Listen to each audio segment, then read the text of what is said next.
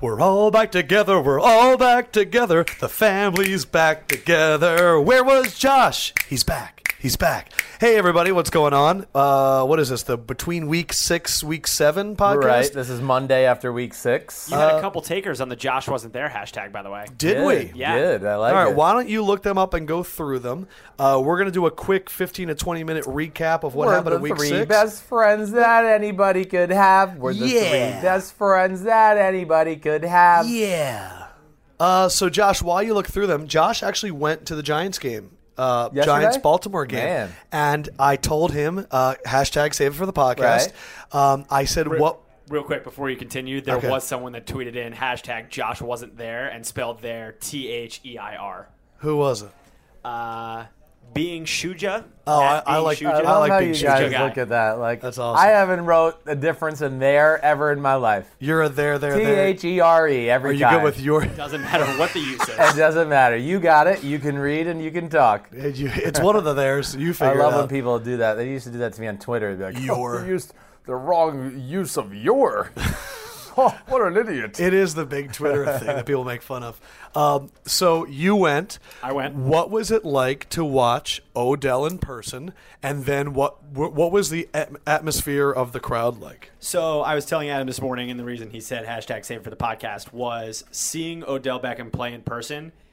It's special, right? It's special. Yeah. And of course, you can see the highlights on TV, but when you get to watch him score and then you get to watch him go down the sideline and do everything that he does in person and not have to have a TV camera take it away from you, it was truly special to watch. Yeah. So, everybody that I was sitting next to, no interest in the game after each Beckham touchdown. It was just follow him down the sideline, see what he does, watch him go crazy. You were saying people were like hitting each other, going, look at him, look at him. Everyone's slapping each other and just saying, watch him go down the sideline, watch him go down the sideline. So you saw him impregnate the I saw him impregnate the kicking net, which was great. That happened. And then propose. But he proposed, so which was nice of him, yeah. But yeah, I would say overall the crowd yesterday was really angry at the refs after the second pass interference call. Pretty much every time a whistle blew, people just booed just to boo. Right. But getting to see Beckham in person was pretty damn cool. Man, I haven't been to a Giants game in a long time, actually, now that you're saying it. I can still picture those murmurs in the crowd and everything. Yeah, where everyone's just... But that to me goes back to our point, which is like, man, the people go to see that guy play. He's polarizing. And I always bring this up, I don't know too. why he's polarizing. I think we've talked about it because he's super talented. And but why polarizing means that someone's going to have an opposing view, that someone's going to think that he's not that good or that he's hurting the team, and you look at it and go, no, he's the only reason the team is winning. Yeah, I think everybody thinks he's good. I just think there's a lot of jealous haters out there, especially in the NFL. Players have a hard time talking good about him. I have noticed that. And I'll just say this, too. I know I've said this about Adrian Peterson. Yep. It's just something that always kind of sticks out in my head just because of my dad, and he's been around football for so long. But like Odell Beckham Jr., Adrian Peterson, Randy Moss, who was another? It was maybe another one. But just the guys that he just, I can still remember the first time he ever saw them in person. He just said it was special. Like there's something that sticks out. Who did your dad see recently that said he was good, but he wasn't Adrian Peterson? Ezekiel Elliott last week. He goes, he was really good, but it wasn't like seeing Adrian Peterson for that first time. Because he literally, the first time he saw Adrian Peterson, he called me that night and he goes, Christopher, have you ever seen Adrian Peterson in person? And I said, yeah. Was this in college or pros? No, this is pros. And I go, yeah, Dad, I have it. He goes, played against him. He goes, this is the first game I did it. I goes, I was in awe. I couldn't believe it. Yeah, Zeke kind of has that Emmitt Smith quality where it's a little bit unimpressive in terms of that. But Zeke, man, the way he more dives, power-oriented. yes, the way he torpedoes himself, the way he runs so hard, and I love that guy, man. All right, let me go through a bunch of the storylines from this past week. Let's start off with a game you have watched on film. On a scale of 1 to 10, how much trouble is Denver in? Ooh, I would say they're still the best defense in football, in my opinion. We just talked to Howie, and I think did you say you would put Minnesota? I went Denver. So you'd still go with Denver? Yes, I would. Denver was really good on defense again in that game. I think we just forget because they lost. And because Trevor Siemian was so impressive. Exactly. That's and the that concern. Offensive line looked like crap. Right. It's that is. Don't the worry, they just signed Billy Turner. Their offense in general, though, they need to do more in the pass game. Siemian too. Is he capable of doing more? That's what we're going to see with Siemian. I think that's the big question. Is Siemian going to justify himself as an NFL starter over the last 9 weeks here? Or will he be a really high-polished great backup for the rest of his career? This is the time for him to figure it out. And where do you, so on a scale of 1 to 10, what did you... I would say right now, as far as how good they are How much trouble are they in? We're saying 10, they're in big trouble? That's typically how this works, okay. Yes. No one's like 1 is the most trouble, and 10 is the least. I think they're still like a 4. I think they're okay. I'm not going to panic yet. All right. Big Ben tears his meniscus. I'm seeing some reports it could be 1 game. They lose to Miami, and I think they would have lost to Miami even if Big Ben never came out of that game. I think so, too. Rashad Jones, by the way, big-time injury. He might be missing extended time for the Dolphins. But for the Steelers, how does a meniscus – what does it mean for Big Ben and the Steelers, that injury? You were a big Landry Jones fan last year, right? No, I don't know. I don't recall being. I don't. I think you had a stint where you were like, they could still get it done with Landry. Right. He was a big A.J. McCarron fan. I was definitely an A.J. McCarron fan there, yes. I think you're right about that. The offense was going to struggle regardless. But a meniscus tear to a quarterback like Big Ben. I think overall he's going to get it cleaned up. And they're going to wear a big, bulky brace on his knee his first few weeks back, and I don't think it's going to affect his game a whole lot at all. What about not having Big Ben for a week or 2? Well, this is... They were going to lose this New England game no matter what. This was but what about the flow? I don't want to say that. We said that about Miami going against Pittsburgh. True. So, you know what I mean? But I have a lot of faith in New England. Yeah, New England usually does not beat themselves. This was the one game that, I was dying to see this matchup. We wanted to see this matchup last year in week 1. You're right. Remember? And we didn't get to see it. Pittsburgh and New England. Yeah, so damn. I wanted to kind of see him at full strength. I kind of thought there would be a chance that they could maybe hang in there in a shootout against the New England Patriots. But with Landry Jones, I have no confidence in that. And I don't see how Pittsburgh can ever stop their defense. Their offense. Pittsburgh couldn't stop their offense last year in week 1 in the first game of the year. Pittsburgh... You want to talk about trouble meter? I'm concerned about... Yeah, what are they 1 through 10? Man, as a whole, I think there's like a legitimate 6 or 7 there, yes. You really think they're messed up on defense? You've said from the beginning of the year they had a fearsome foursome on defense, which was Shazier, Timmons, Hayward, and Tuitt. Right. And they lost 2 of them in the last game. And it's scary. And you said if they lose 1, it's in trouble. Right. Because they can't hide their secondary when that's an issue. No, and they don't have enough good depth on the D-line. I think one thing that you said that you told me after you watched that film today was look out for Miami's offensive line. Yes. Miami might be a team that if you see some spreads where they're the underdogs, they have Albert back at left tackle, Tunsil look good at left guard, Pouncey's back at center. Yes. Who was the right guard? Jermon Bushrod. Jermon Bushrod, and right tackle was Jawan James. Yeah, right. All of a sudden, I don't think it was any sacks on Tannehill. No, he had a really good day. 200-plus yards for Jay Ajayi. Man, Jay Ajayi was really impressive. The Miami Dolphins defensive line was impressive. They really were. And I also think that Pittsburgh fell in the trap a little bit of we're going to throw it every play. Yes. And I think they really kind of messed up there because they were having success running, but they would go with stints where, they were stale on offense and they got out and Ben got in the shotgun and they tried to throw it 3 straight plays in a row. Their next game is the Patriots. I believe that the Patriots are the only true elite team in the NFL. I think the Minnesota Vikings are that next tier. Right. And I think the Seahawks are in that next tier. Mm-hmm. But how far is the gap between the Patriots and everybody else right now? I think it's significant. I really do. I think league, they're head and shoulders above the rest of the league. In a league right now. where there's so much parity. Right. Like, how much better? How many, what would you set the line at New England, Oakland? Because Oakland's number 2 in the AFC right now. Wow. Yeah. I would probably favor New England by 10. Right. So, the AFC... And Minnesota, you don't think that they're going to find a way to take away their only offensive threat? Exactly. Seattle's interesting because I think teams like Seattle, I think Atlanta would be interesting. Dallas could be a pain in their butt, too. Dallas is a really big pain in the butt. Right. And let's go right to Dallas. Yeah. How do you stop the Cowboys' offense right now? I don't know. You're not going to stop them. They are an unstoppable force right now on the offensive line. It's actually really They fun are the to team watch. that I think would be the best matchup for the Patriots. I would... Seattle would be right there. Yeah. But I think Seattle's defense, the Patriots have seen enough that they could take advantage of it. Yep. Atlanta would be interesting, but I don't think they have the defensive firepower.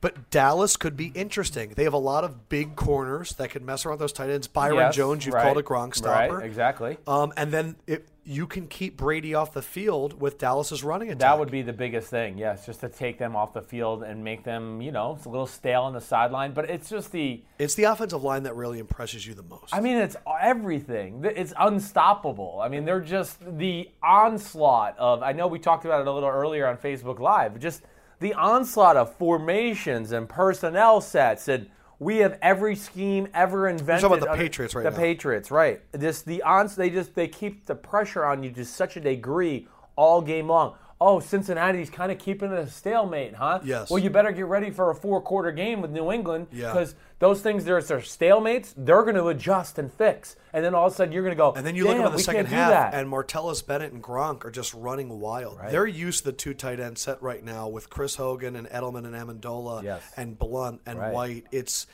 It's reaching a point with a healthy Tom Brady where he had 4 games of rest, and they still went 3-1. And he's freaking throwing it amazing. He's throwing it amazing. If you're out there at home, watch him and watch his follow through right now. How it's so up across by his left chest instead of straight vertical. Straight vertical down. Yes, I mean they knocked off the Bengals, and I wanted to look at the Bengals because I still think the Bengals are a team that I look at the Bengals, Dolphins, and Lions and go, man, I still think there might be something there. Right. Bengals' 4 losses are to 4 teams leading their division. Right. Those teams are a combined 18-6. Yep. Are they better than 2-4, or are they accurate? Their losses: the 4-2 Steelers, the 4-2 Broncos, and the 5-1 Cowboys and Patriots. No, I think they are better than that.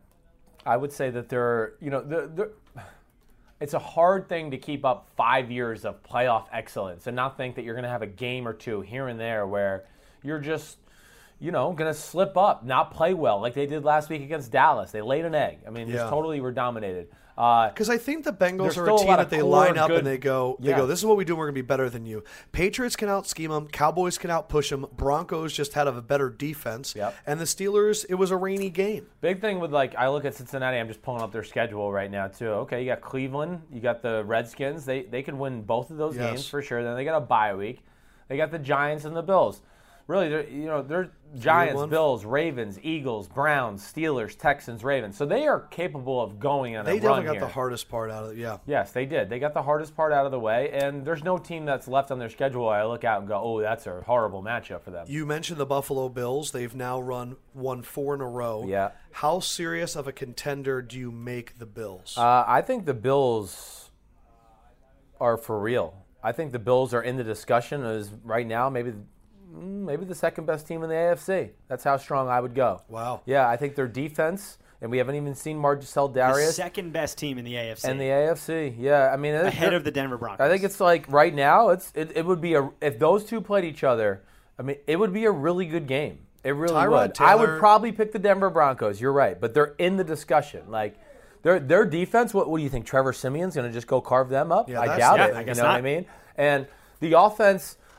They have weapons. I don't know if you've heard me say this. I think they have the most creative run game in football right now. Tyrod's very smart.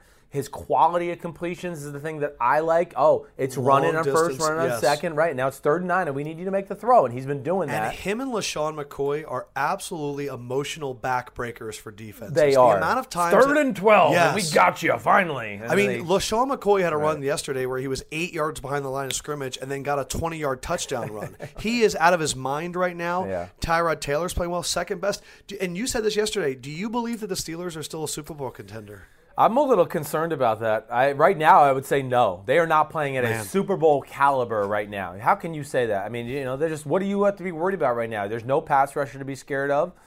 They can't play man-to-man behind it. They can't blitz really because they're worried about their secondary behind it. What were you going to say? Go ahead. I was going to ask an unrelated question. Yeah. So, football history, rookie duos, Zeke and Dak. Anything to compare that to? I mean, Robert Griffin III and Alfred Morris. That was a good one. You're right. I wouldn't have thought of that. Yeah, I remember seeing a list somewhere. Fendrick doesn't realize you can't ask these unprompted I don't questions. remember one at running back, at quarterback. I can't remember one that's like this effective. Troy and Emmett weren't together, were no, they? they were just a year apart, though. They were close. It's pretty special. Pretty special. Yes. I mean, Prescott's... Chris Sims and Michael Pittman. Yeah, no, we weren't the same year. I know. But Pitt was my guy. You just watched on film Detroit Rams. Yeah. It was a shootout. It was actually it was a fun game to watch. What did you learn from that game? Anything interesting to take forward for our listeners? Well, I would say the thing with Detroit Lions, they're the best screen team in football. I give them a lot of credit too for stopping Gurley with a less than 100% Anza, no Nada, no DeAndre Levy. Man, they missed DeAndre Levy really bad. I'll give credit to the Rams. I mean, again, offense doing a lot of different things. Right. They're in the array of plays. I like it. I look at it and go, I'm not blown away like, wow, this is New England or this is Kyle Shanahan. But compared to the other half of the NFL. Or compared to the years of their last 5 offenses. Yeah, I got to give a lot of credit to Rob Boras. Yeah, we should because we kind of crapped out before the year. I've apologized to him so many times now. Their defense is an issue. The Rams' defense. I mean, there's another one. The Rams get talked about. Even because this Aaron weekend. Donald's Pro Football Focus grades. It's amazing. And yet everybody they allowed like 30-something to the Bucks, 30-something to the Lions. Right. They're a sieve right now. You also Matt watched... Stafford was awesome, by the way. Matt Stafford. And Golden Tate. And that's where the screens came in. Yeah. They were really smart and taking advantage of the let's get upfield Aaron Donald and get after the quarterback. Oh, we threw a screen right behind the wide receiver. Yeah. And you play zone soft coverages behind it. So we got blockers and room to run. One more game I want to get before we wrap up. Eagles, Washington. Eagles, man. Just they were on the defense was on the field the whole game. Carson had good moments. I know you've watched most of that film. Yeah. What are realistic expectations for the Eagles now that you've watched that? And what's your take overall of that game? Overall, that was a really weird game. If we just talk about the game in general, I mean, just put it this way. Bring up your point about the second quarter. Yeah, right. I mean, it was 14-0, and I know you know this. Yeah. It was 14-0 Redskins. Wendell Smallwood kick return. Well, do you know how that got started? Because Vernon Davis shot the football like a basketball. And they called an unsportsmanlike conduct penalty. I heard. That's so stupid. And I say this to Cam, our producer Cam, and he goes, "You can't use the football as a prop." And I go, "Man, you look like Roger Goodell, and you sing his praises. You're shooting a football like a basketball, and that's 15-yard penalty." Yeah, that's stupid. That led to a kickoff return by Wendell Smallwood. Right. And then was that Marcus Smith that got pressure? It was Marcus on Smith. Kirk Cousins, forced it. Malcolm Jenkins crosses the face, interception return, 14-14. So now it's 14-14. Washington goes down, scores. Eagles kneel. Washington gets the ball to start the second half. Drive so down. The Eagles offense has a field goal. So now they're up 24-14. They literally left the last time the Eagles were on the field, they were down 14-0. And they got the ball back, and it was 24-14 game. That's really weird. I mean, I was like mind blown. I was like, wait. There's been 24 points scored before Carson Wentz steps on the field again. Yeah, so they were never in a rhythm all day. And it is really hard. I've been in some games like that before where, you just, we got 14 points, but man, I don't feel like I've done anything. I don't feel like anything we're doing offensively feels cohesive or together. And really, that's the way it was for the most of the game. Wentz was good, but not great. No. He missed a few throws that he normally hits. But the other thing, too, I'll say for Wentz in his defense, again, there would be another team.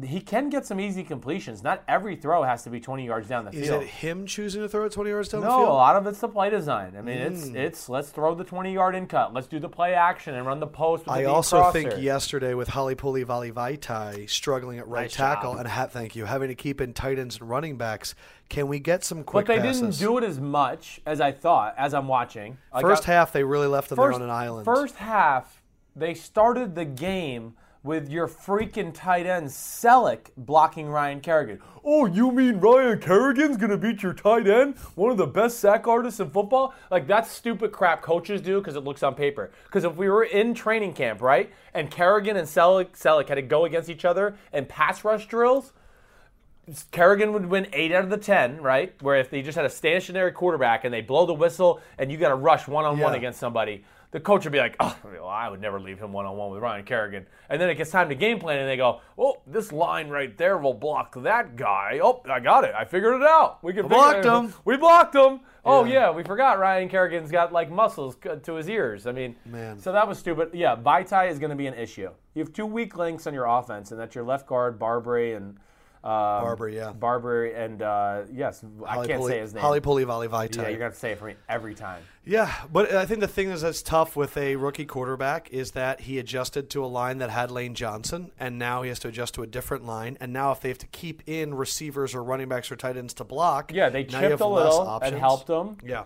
He's just all over the place. I mean, just even the run game, and you would have been able to run on him. That's the disappointing thing. It's just the game didn't dictate it. Yeah, exactly. You didn't get a chance to get a game. All right, so we are going to do more of a preview. I think we're also going to try and we'll talk more Packers and what the heck is wrong with them. And hey, I am clamoring that they wanted this Monday's podcast to be 30 minutes. I had a few friends who text me who I haven't even heard from in like years who were like, "Dude, your Monday podcast should be 30 minutes long." Well.